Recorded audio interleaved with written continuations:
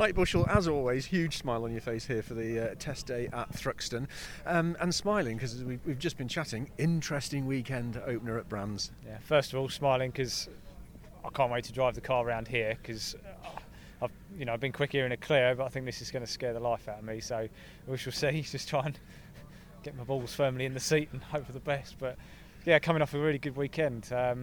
I've just been informed this morning that I scored more points that weekend than I did my entire first year with AMD, so in the Ford Focus. So how bad's that?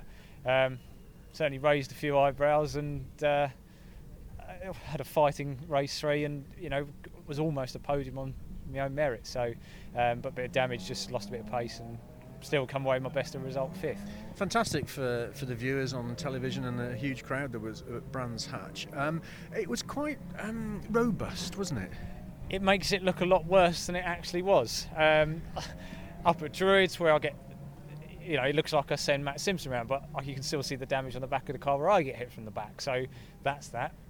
Tom Boorman claims I hit him off. I was well out of the move and he lost it on his own. So that's that. But hands up to Moffat, I went for a gap that didn't really exist and sent him around and I got the slap on the wrist. So the thing is, after the race, they do look at everything and they give the penalty where due, and ultimately they looked at everything and said, well, that wasn't actually too bad, was it? So I just sat there and went, thank you, okay, and I put my hand up to Moffat. But from a TV point of view, what a race,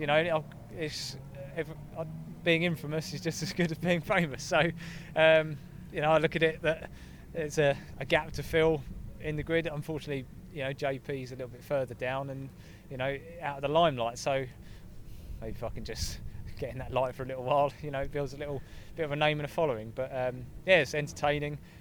I've got such a good car underneath me that I can actually just get stuck in and race with it. I can chuck it up the inside. I can do what I ask. I can ask it questions and it gives me answers. So solid.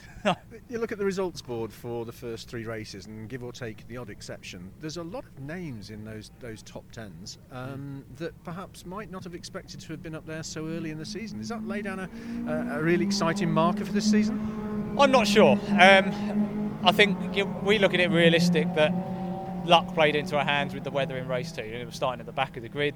I come on the green flag lap for slicks.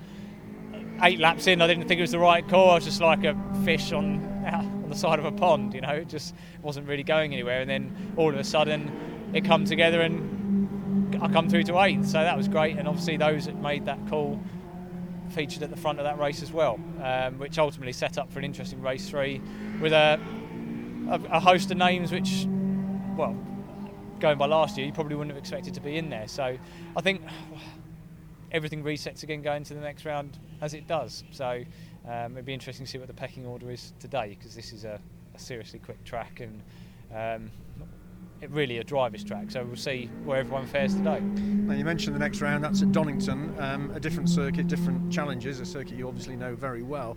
How much of today are you going to be able to seriously take away and dial into both the car and your performance, given the conditions? It's dry here, but it's cold.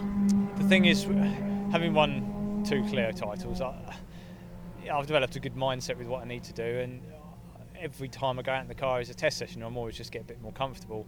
So to come here, the setups of the car are completely different, so it has no relevance to what we'd run at Donington, but it's more miles under the belt for me personally, and trying to fill the limits, you can get close to the limit. So from my point of view, race 3, Tom Ingram come past me very quickly, and effectively I'm on a very, very similar package because I've got Jeff Kingston here who's built the car around what he knows, what he's developed with Tom, and he beat me hands down, drove away. So I know I've got to up my game a bit, and it has set me like a realistic target and a lot of respect and admiration for what Tom is doing. It's one of the most professional races I've seen for sure. So but yeah, coming back to here, I think it's just a case of try and lay down the marker and learn to qualify.